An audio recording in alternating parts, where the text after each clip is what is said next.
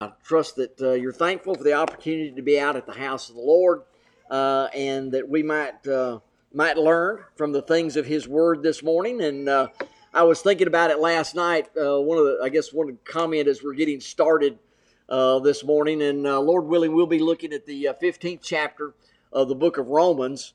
And I had I plan to be able to go through that as I've thought more about it. I don't know that whether I will make it through the entire 15th chapter of the book of Romans this morning or not.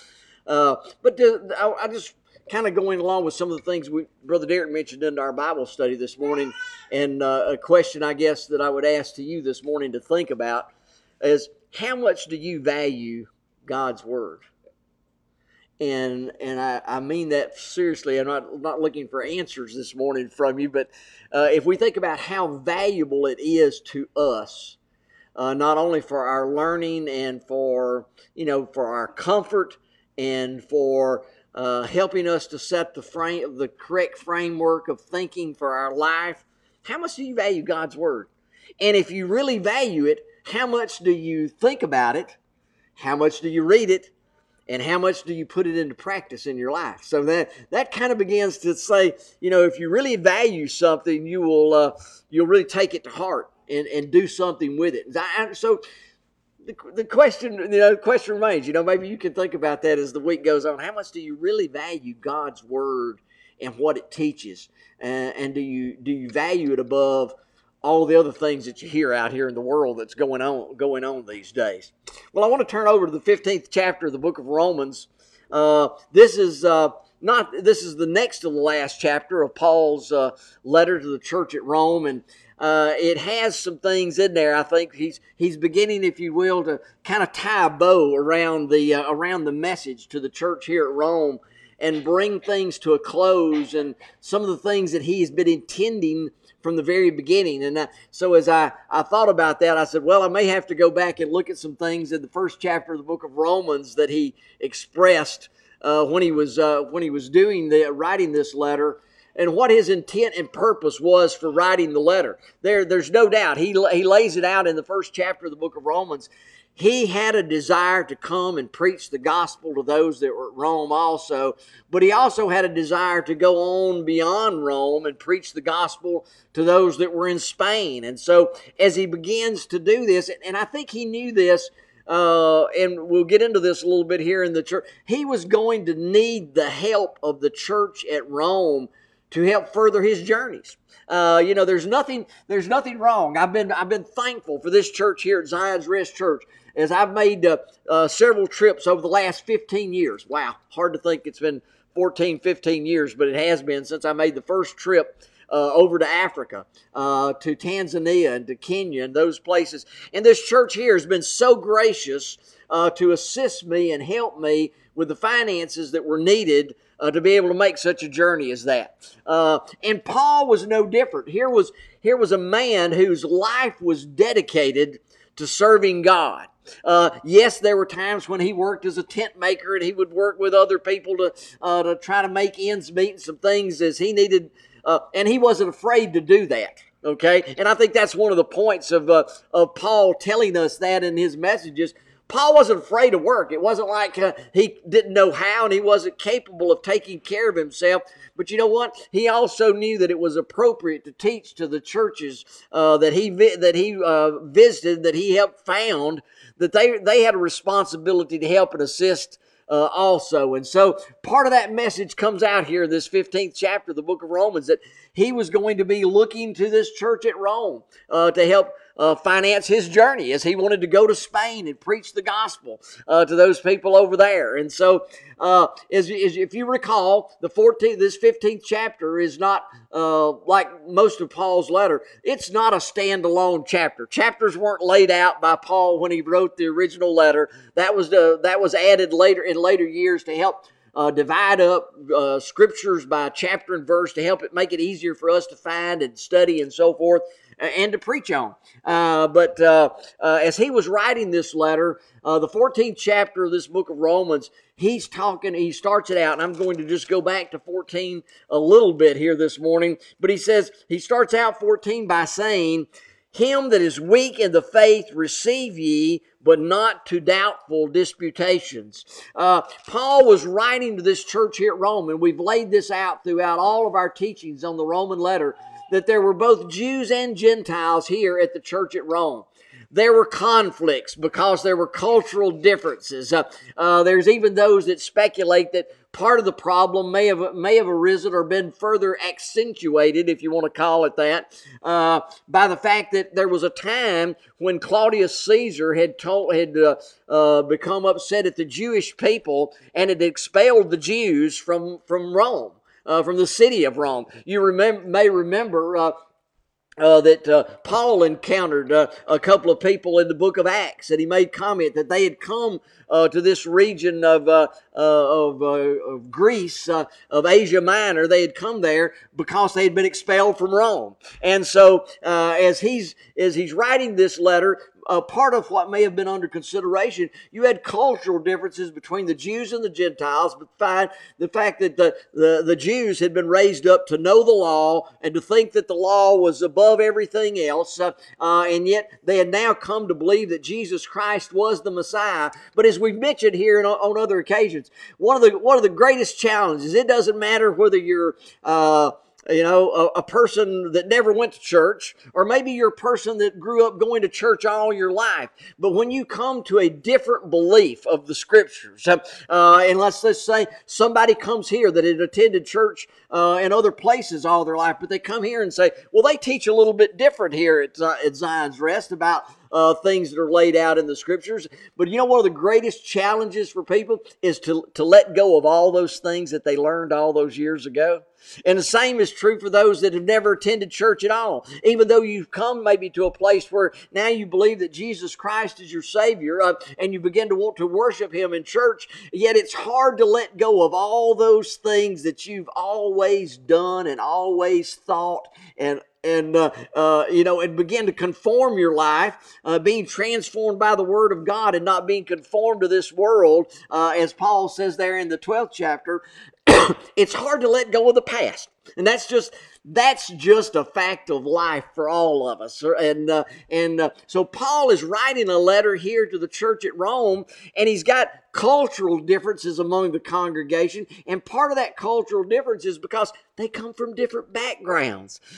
You've got Gentiles that were raised up not knowing anything about the religions of worshiping the God of Israel and of Jesus Christ being a Savior. And then you've got the people, the children that were descendants of Israel, that were Jewish people that had been raised up in the law. And part of the conflict, we saw this in the 14th chapter, was there were those there that were saying there were certain dietary customs that they felt like they needed to continue to carry out. And no doubt Paul is partially addressing in this 14th chapter, it didn't matter whether they were saying, I'm following after a vegetarian diet because I believe that's what the law requires of me. And there were others that say, yes, and I observe certain days. Certain days are more special than the others, like the Sabbath day, and they still honored and looked and worked and honored the Sabbath day as a day that you didn't work and didn't do any labor and so forth, and still carried that out. And Paul is looking at this and says, part of what he comments and says, him that is weak in faith receive ye not to doubtful disputations. For one believeth that he may eat all things, another who is weak eateth herbs. So he's saying the person that thinks he's got to continue to follow after the tenets of the law, honoring days, he goes on and says, one man thinks one day's above every other day. One man regards every day alike. He says, but every one of them ought to honor the day to God, no matter what they do, whether they ought to think one day's above another or whether they think all days are alike.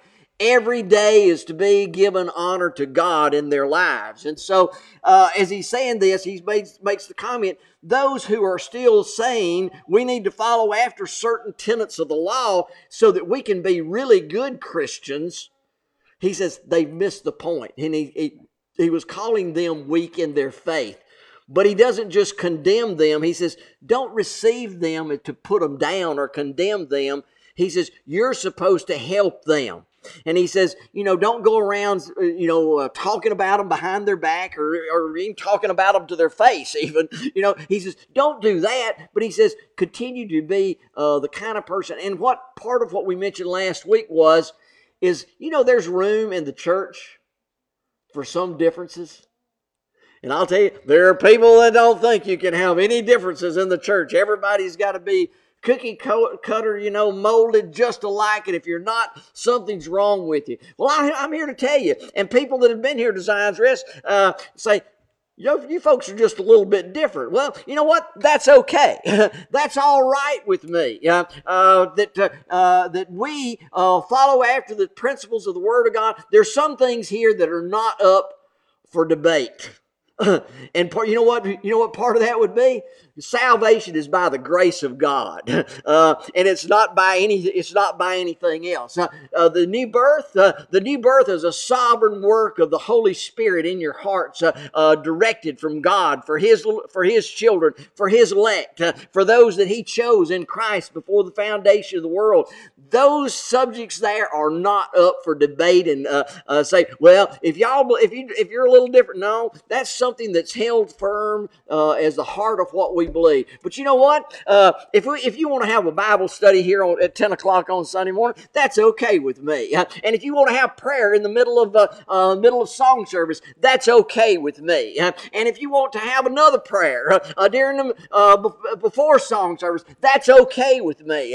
Because some things are tradition and some things are laid out a certain way because that's the way it's always been done, but it's not necessarily written out in the Word of God that it has to be just like that. Okay? Some people would be concerned.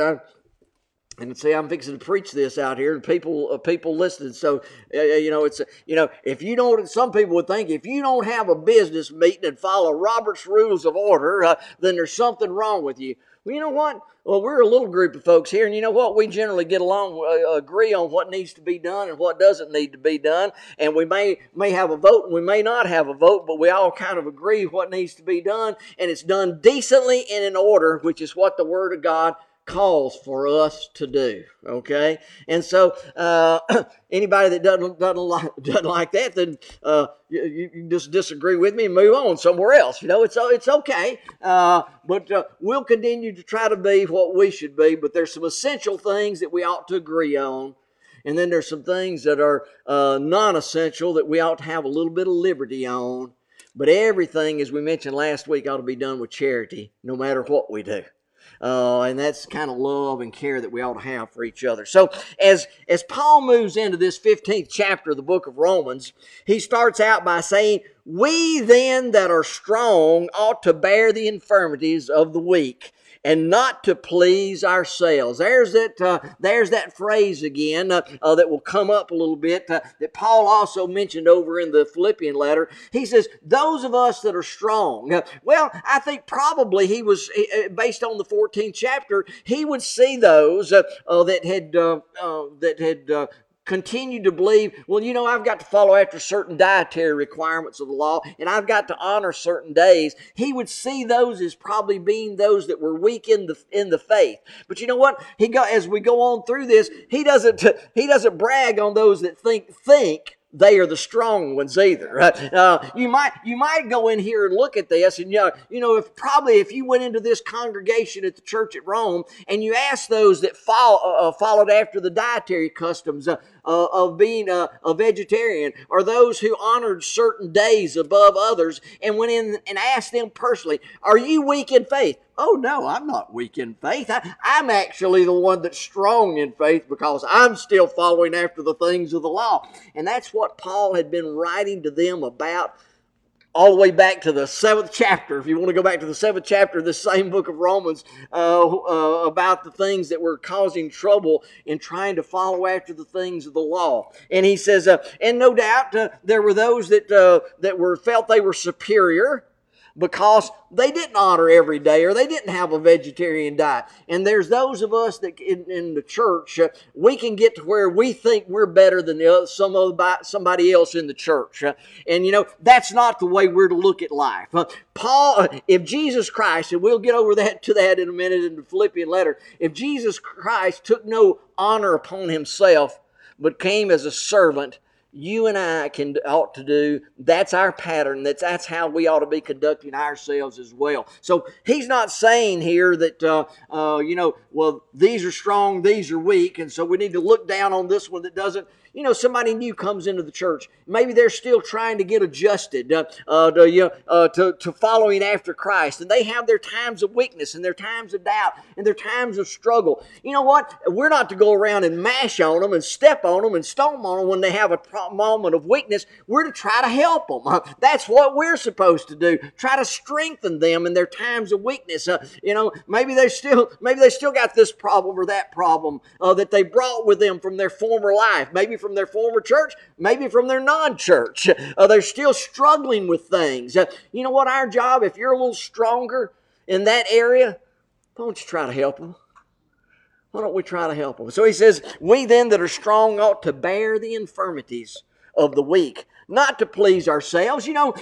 We can get the idea coming to church, well, it's all about me. If it's not satisfying me and what I want and what I think ought to be done, then there's something wrong. He says, you know what? Paul, writing to the church here at Rome, he says, you know what? Church at Rome, one of the things you need to get over it's all about me. It's all about Christ. And if you're a little stronger in the faith, you know what you ought to be doing? You ought to be helping somebody else instead of going around, oh, look at me, I'm stronger than you are. No, get down on your knees strong and help somebody that's weaker than you are. And so he says, we then that are strong ought to bear the infirmities of the weak and not to please ourselves.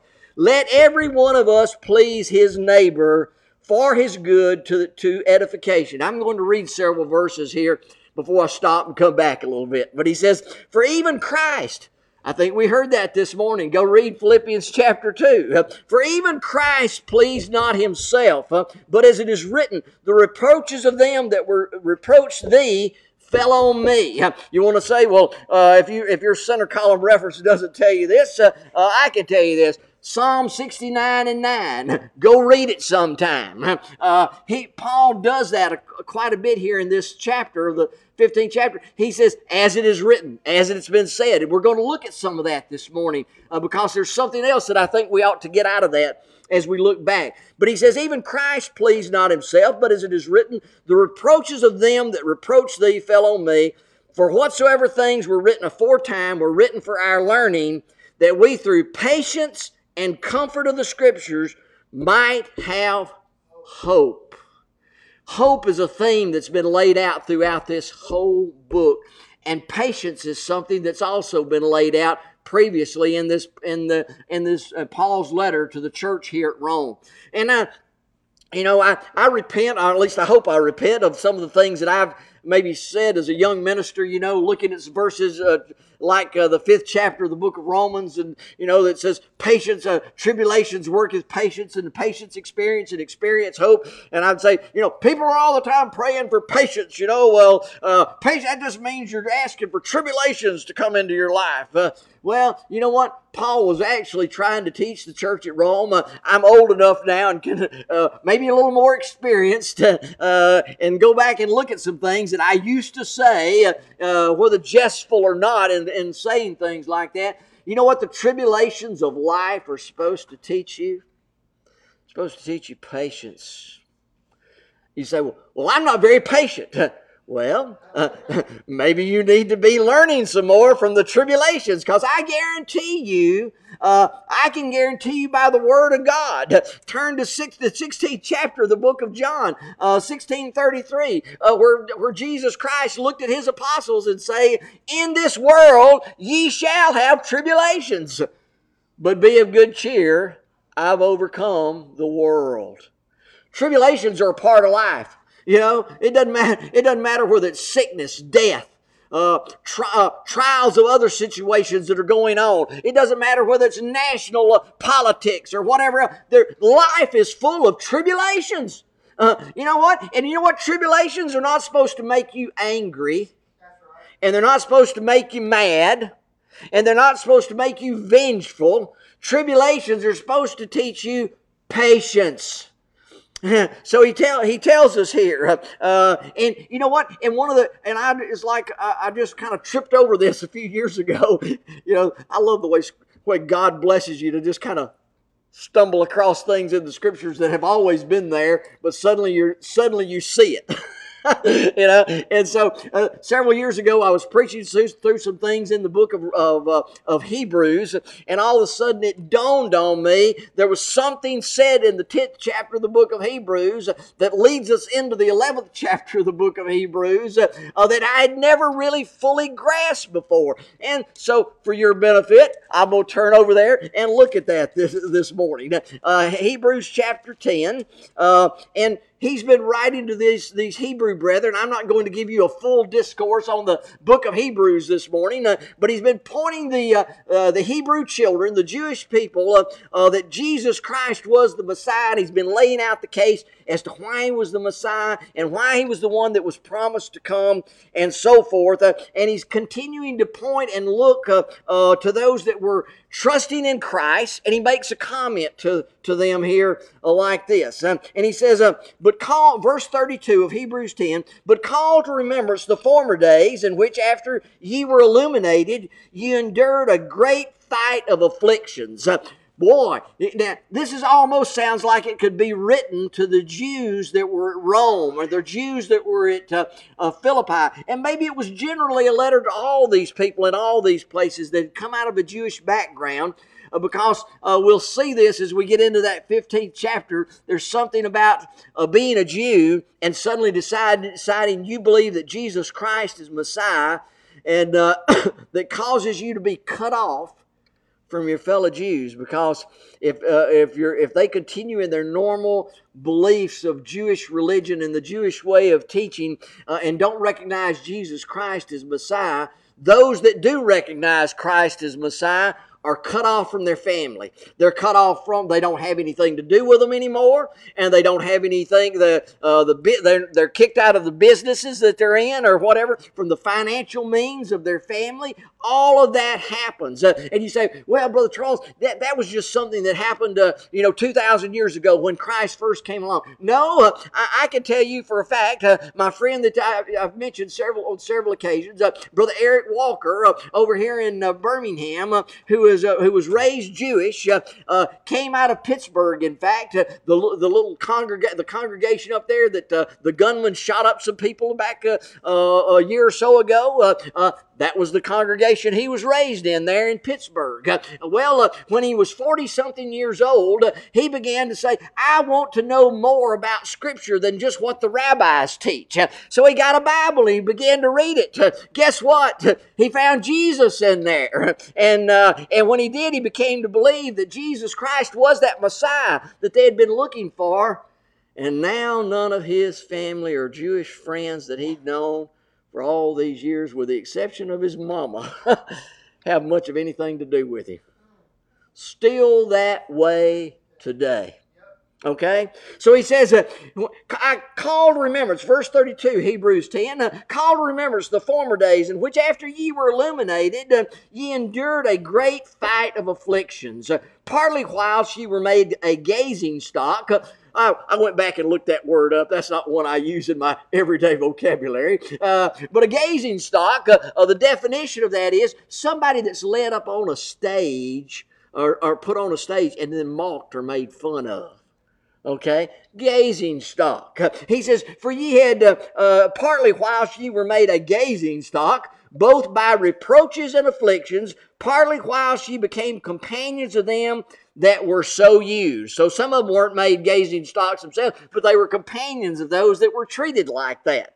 And he says, for ye had compassion of me in my bonds. No doubt Paul had been totally rejected by the traditional Jews there in Jerusalem. In fact, we know this to be true from reading his account in the things in the book of Acts. And he says, "For ye had compassion on me in my bonds, and took joyfully the spoiling of your goods, knowing in yourselves that ye have in heaven a better and enduring substance." Now, I'm going to pause on that scripture just long enough to say this.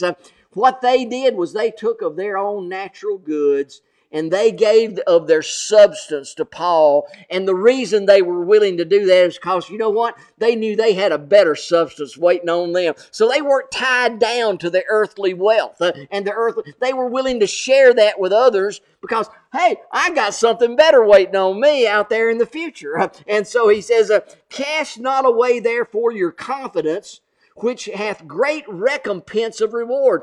Don't cast away your confidence in Christ because of all these things. "For ye have need of patience, that after ye have done the will of God, ye might receive the promise.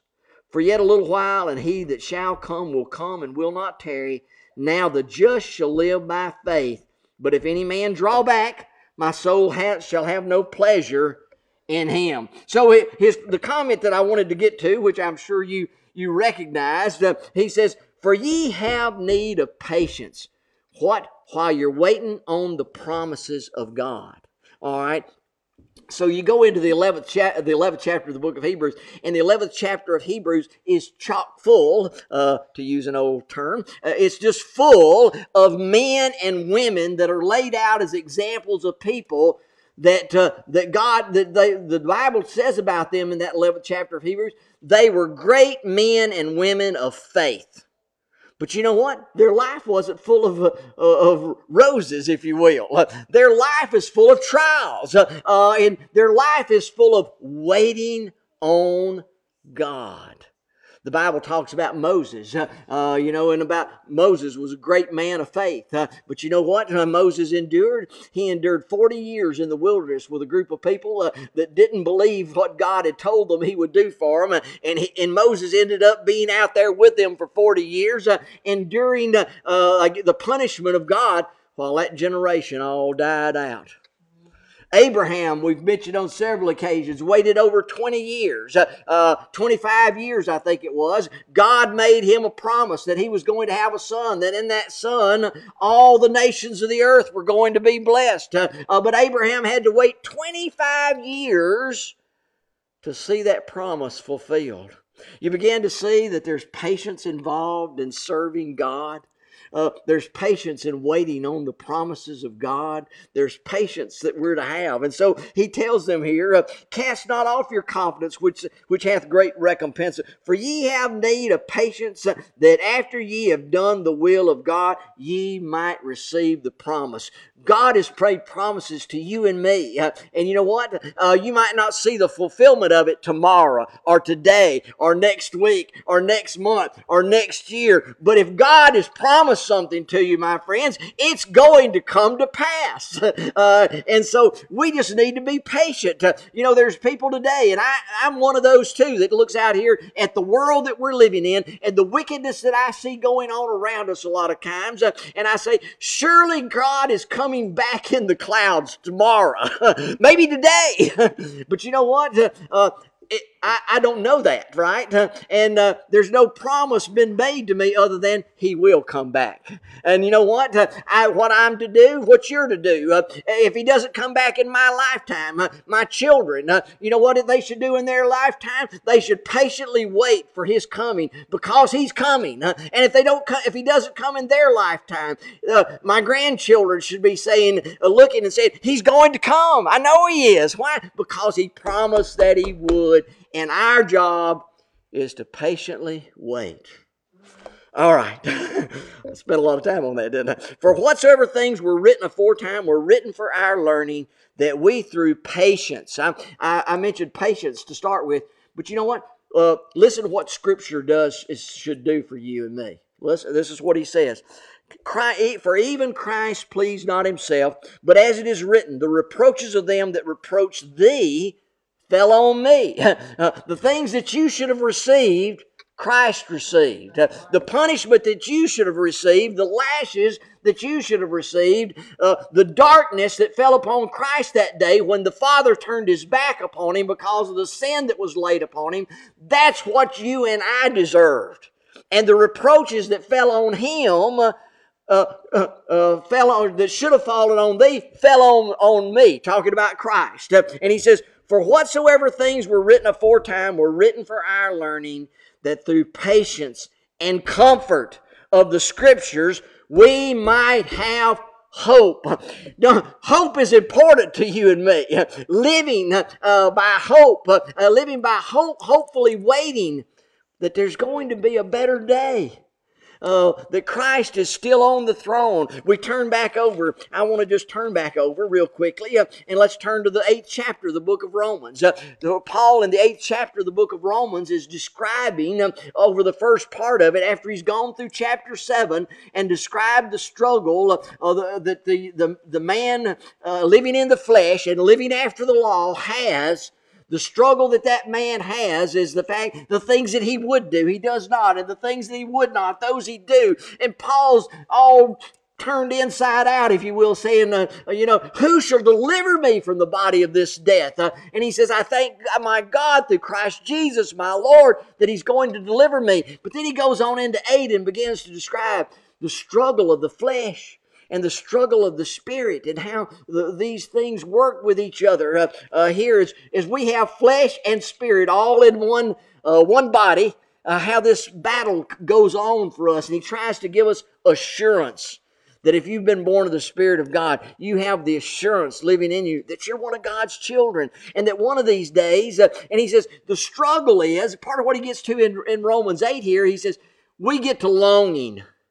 I think Paul, and we probably don't sit around and think like this too much today. I'm just, Paul was sitting around and expressing the fact he longed for the day when his old flesh would be glorified and he wouldn't have the struggle of battling against the flesh anymore. And so he here in Romans, he says this. He says, for the creature was made subject to vanity, verse 20, not willingly by reason of Him who hath subjected the same in hope, because the creature itself shall be delivered from the bondage of corruption into that glorious liberty of the children of God. For we know that the whole creation groaneth and travaileth in pain together, and not only they, but ourselves also, which have the first fruits of the Spirit, even we ourselves groan within ourselves, waiting for the adoption, to wit, or in other words, the redemption of the body. He says part of what we're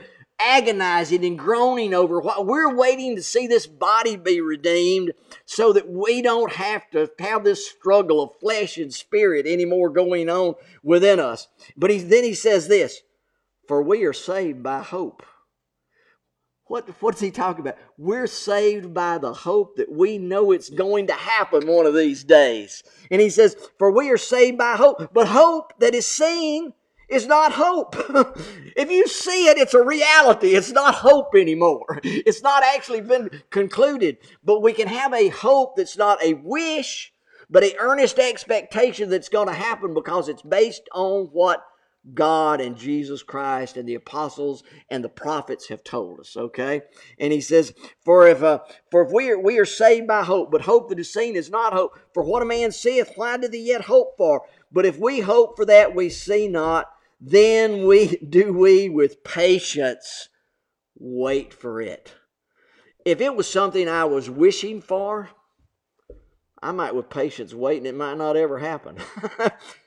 But when our patience is built on hope, and hope is built on the fact that God has told us it's going to happen, that we're earnestly expecting that it's going to happen because God has said so, then we do our hope while we patiently wait for it to come to pass. So, all right. So, having gone back and explained some of the things that are laid out here about hope in this book of Romans that's already been taught to us, he tells us that whatsoever things, in verse 4 now of Romans 15 again, he says, whatsoever things were written aforetime, they were written for our learning, that we through patience and comfort of the Scriptures might have hope. The things that were written, think about all the journeys and the struggles of the children of Israel.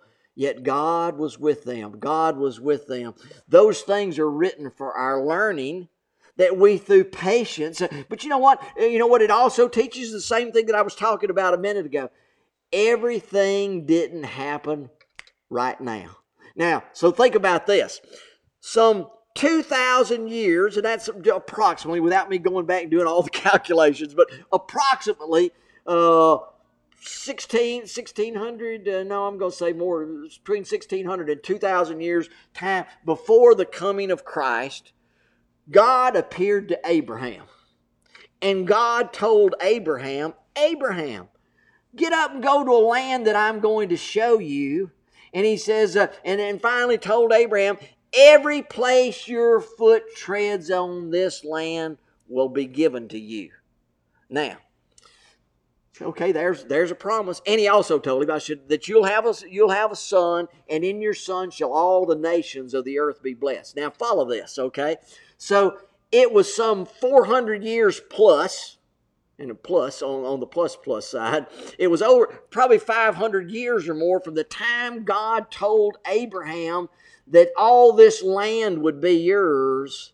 It was over 500 years from that time till the time the children of Israel came in and conquered that land that was called Israel. 500 years. But God told them it was going to happen, right? Their job was patience and waiting and knowing that it was true because God said so. Okay? And so we think about it. So it was then close to 2,000 years from that time that God told Abraham that in thy son shall all the nations of the earth be blessed. And that was a prophecy, if you will, or a foretelling of the fact that that Christ was going to become a descendant of Abraham, of Abraham's family, because in Jesus Christ all the nations of the earth will be blessed. That didn't come about to some 2,000 years later. And now we're over 2,000 years or close to 2,000 years removed from the time of the coming of Christ, and we know He's coming back again. How do we know that? Because all the promises of God are in Him, yea and amen. They're true. What our job is to patiently wait for these things to be fulfilled. And He says, and you know what that should do? Looking back at all these old scriptures and seeing looking back at all these scriptures and the things that happened in times of old, they should comfort you. God's word is intended to be a comfort to you and to teach you patience and to give you hope. So when we come together on a Sunday morning, and you're looking. Are you wishing for God to bless you, or are you hoping based on the fact that God has promised as we assemble ourselves together and praying for one another and praying for the one that's preaching the message? Are we anticipating, hopefully, that there's going to be a great blessing and refreshing for us when we come together here? Is that what we're doing? Are we getting comfort from God's Word? We know many of you across this congregation, and all of us in some way or another over the last year or so have experienced death in our lives and downfall. In all of that, yes, it's times of sorrow, times of tribulation, times of trial, but eventually along the way, do you find comfort from God's Word and hope from God's Word that that's not the end of things? And in all of that, you can take consolation and understand that by patience and comfort of the Scriptures, we have hope. I tell you, that's if we miss out on that part of that's part of what God's Word. God's Word is not all just about making you feel good about yourselves, but it ought to make you feel good about God and what He's doing and what He's working, even though you don't see it all coming to pass. Now He says, whatsoever things were written aforetime were written for our learning, that we through patience and comfort of the Scriptures might have hope. Now the God of patience, don't you like it when a little bit later here in this 15th chapter, He says the God of hope. But here He says, now the God of patience and consolation grants you to be like-minded one toward another, according to Christ Jesus. You know what? What He's telling us? He's telling us you ought to be like-minded, you strong brethren, even if you just think you're strong in the faith, you ought to be patient with those that are weak. You ought to be willing to wait and to strengthen and to help. And let this mind be in you. He says, let this, now the God of patience and consolation grant you to be like-minded toward one another according to Christ Jesus, that ye may with one mind and one mouth glorify God, even the Father of our Lord Jesus Christ. What was he saying? Church, be unified. With one mouth, with one mind, be like-minded. Your mindset is not what am I getting here today? What can I do to help somebody else today? That's okay. So now we're going to turn to Philippians chapter 2, where Brother Derek was teaching this morning during Bible study, because it's maybe the best place that we can go to. If we're to be like-minded, what are we to be like-minded in? Patience, comfort of the Scriptures, hoping for these things, not seeing ourselves as better than somebody else, but let us with one mind. You know, there's one thing you can't with. Well, let's give an example. I was kind of thinking about something last night. When the Alabama fans are all gathered together in the stadium and they're all yelling, "Roll Tide!" They're of one mind and one mouth and one accord. And they got one goal, right? Well, you say, yeah, okay. We should be more so like that. We shouldn't be having a different mouth and a different mouth and a different mouth in the church. We're to be one mind and one accord together, striving to serve God and helpful to one another, hoping for one another, praying for one another. That ought to be our mindset. And if having an Alabama example helps you, then I hope it helps you. But that ought to be our mindset. We're together. We're serving God together. We're helping one another together. We're to be patient together. Those of you that think you're strong, you might not be as strong as you think you are. There might just be a time when you need the help of the weakest brother in the house to come along and help you in your time of need. Are you those of you that are weak? If those of you that are strong, you ought to be helping one another. If there be therefore any consolation in Christ, any comfort of love, if any fellowship of the Spirit, any bowels and mercies, this is Philippians chapter 2, fulfill ye my joy, Paul says. Fulfill ye my joy that ye be what? Like-minded. We're to be one mind, like-minded, having the same love, being of one accord, of one mind. Let nothing be done through strife or vainglory, but in lowliness of mind, let each esteem other better than themselves. Look not every man on his own things, but every man also on the things of others. Let this mind be in you, which was in Christ Jesus, who being in the form of God, thought it not robbery to be equal with God, but made himself of no reputation, took upon him the form of a servant, and was made in the likeness of men. So what's our mindset to be? If we're going to be like him, this is the one who created the heavens and the earth, who created the host of heaven, who created the angels, who created all things. This is the one that is the King of kings and the Lord of lords. He submitted himself that his glory be laid aside because of you. Because of you. And so can we lay aside our glory that we think we have and the attitude that we think we have a lot of times? Can we lay aside our attitude to be a servant to each other while we're here? That's what it's all about. That makes us like Christ. And you know what? Christ, when we get back over here into this 15th chapter, you begin to look at how Christ laid aside himself, and he's encouraging us to be like-minded like that about ourselves. Christ came and died for a group of people that weren't like him. It wasn't even, in some cases, people that believed in the law. He died for the Gentiles too, that were heathens.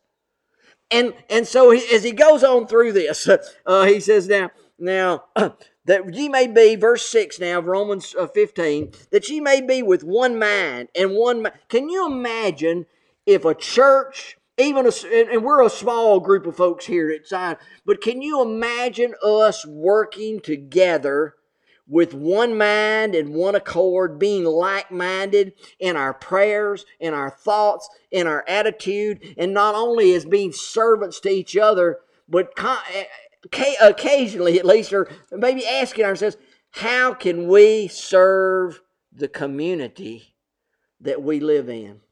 What can we do? I don't know that I have all the answers for you right now, okay? But I'm just saying, if we are like-minded, asking ourselves, how can we be better servants, not only of each other, which we ought to be? That ought to be like getting up and breathing, being servants to each other here in the church. But how can we also serve the community that we live in, so that we're letting the light of God shine forth from this place for Him to get the glory and not for us? Being servants. So he says, that ye may be one mind and one mouth, glorifying God, even the Father of our Lord Jesus Christ. Wherefore receive ye one another, as Christ also received us to glory. You know how we're to receive each other? Christ received us, even though we were all sinners, right? And if I could go back, and maybe I will real quickly, think about this, because it's kind of related. If we turn over to the 4th chapter of the book of Ephesians, there at the end of the 4th chapter, he says this, grieve not the Holy Spirit, whereby ye are sealed unto the day of redemption. Let all bitterness and wrath and anger and clamor and evil speaking be put away from you, and be ye kind to one another, tenderhearted, forgiving one another, even as God for Christ's sake hath forgiven you. Why did God forgive you and me? It wasn't because one day we made a confession and had a prayer. We have been forgiven of our sins for Christ's sake, because the obedient servant Son of God came and died for us. And so now he tells us here, wherefore receive ye one another, as Christ also received us to glory. How did he receive us? He received us because, you know what? That's one of God's little chosen ones. That's one of those ones that I love before the foundation of the world. You know what? It doesn't matter about this thing or that thing. He received us to glory because He loved us before the world began. He says, wherefore receive ye one another, as Christ also received us to glory, to the glory of God. Now I say, and we'll try to get through this portion of this 15th chapter here, and probably bring it to a close. I knew it was going to be difficult today. But he says, now I say that Jesus Christ was a minister of the circumcision for the truth of God, to confirm the promises made to the fathers. Now I'm going to tell you, if I read that verse of Scripture by itself, and I think, and I want you to think about, Christ was a minister of the circumcision to the Jews to fulfill to confirm the promises made to the fathers. Now, from a Jewish standpoint, you've got Jews and Gentiles here in this church. From a Jewish standpoint, you could say, He's the Messiah. He's the Lamb of God. He's that one that was been promised all these years, that was going to come. The root of the root of David, the tribe of the root of David, of the root of Jesse, of the tribe of David. All those things. The line of the tribe of Judah. All of those things, those promises that there was one going to come that was going to sit on the throne of David, that He was going to redeem His people and redeem them back to God. You say, well, all those promises are great. But you know what? There's other promises made in there besides that. And the Jews had missed most of it for most of their time, or like you and I. How many times do you read Scriptures and you read it, but you kind of read over the stuff that's there, right? Or maybe it don't quite fit into the way you think. Because the Jews were convinced Yahweh is our God. He's our God. And you know what? He was. He was their God. Above all the other gods that were out there in the world, He was their God that looked at them. His lot was Jacob. Jacob was his lot of all the people out there on the world. That was the one He chose to bless. Was Jacob, okay, and his descendants with him, and so forth, okay. But if we think about it, they had gotten so ingrained at that they missed some things that were laid out in Scriptures. And so he says he was a minister of the circumcision for the truth of God to confirm the promises made to the fathers. What were those promises? Paul tells us what the promises were. And that the Gentiles might glorify God for His mercy. Not only was he a minister of the circumcision to confirm the promises made to the fathers, being Jewish fathers, but he also that the Gentiles might glorify God. That was also part of his promise, that the Gentiles were going to glorify Him. And he says, as it is written, for this cause I will confess to thee among the Gentiles, and sing unto thy name. Okay, maybe you've got a good center column reference. If you do, yours will tell you that is quoted or written from Psalm 18:49. Let's turn over to Psalm 18:49. If you got your Bible, I want you to do that. Because there's something here, or as we look over the next couple of scriptures, there's a couple of things you need to see that I saw, and I said, ooh, okay, and so as we turn over to Psalm 18 and verse 49, he says, therefore will I give thanks to thee, O Lord, among the heathen. Wait a minute. That didn't say heathen over there in Romans chapter 15. He says, therefore will I give thanks to thee, O Lord, among the heathen, and sing praises unto thy name. Over here, Paul tells us heathen means Gentiles. And he says, and again he saith, rejoice ye Gentiles with His people. That's from Deuteronomy 32 and 43. Let's turn over to Deuteronomy 32 and 43. And let's read what it says there in that portion of Scripture. In Deuteronomy it says, rejoice, O ye nations, with His people, for we will avenge the blood of His servants, and will render vengeance to His adversaries, and will be merciful unto His land and to His people. Rejoice, O ye nations. Paul tells us over here in the 15th chapter that it says, rejoice ye Gentiles with the people. And again he says, and again, praise the Lord, all ye Gentiles, and laud Him, all ye people. You can go and turn. That's written in Psalm 117 and 1. We're going to turn over there because I want us to read all these places that Paul is quoting from. In Psalm 117 and 1 it says, praise the Lord, all ye nations. Praise Him, all ye people, for His merciful kindness is great toward us, and the truth of the Lord endureth forever. Praise ye the Lord. So, and then he goes on again, and he says again, Isaiah saith, there shall be a root of Jesse, and he shall rise up to reign over the Gentiles. In him shall the Gentiles trust. Well, he's quoting from Isaiah 11 and 10. Let's turn and see what Brother Isaiah said over there in Isaiah 11 and verse 10. And he says this, and in that day there shall be a root of Jesse, which shall stand for an ensign to the people, and it shall be the Gentile, and to it shall the Gentiles seek, and his rest shall be glorious. Okay, so what Paul has suddenly turned on a dime here, if not really, continuing to teach the unity of the body here at Christ. He says, for all of you people out there that thought that Christ was just coming for you, the Jews, he says he's been telling you for years, all the way back in the Psalms and all the way to Deuteronomy, a book written about the time that just before the Jews entered into Canaan's land, coming out of their 40 years of wilderness.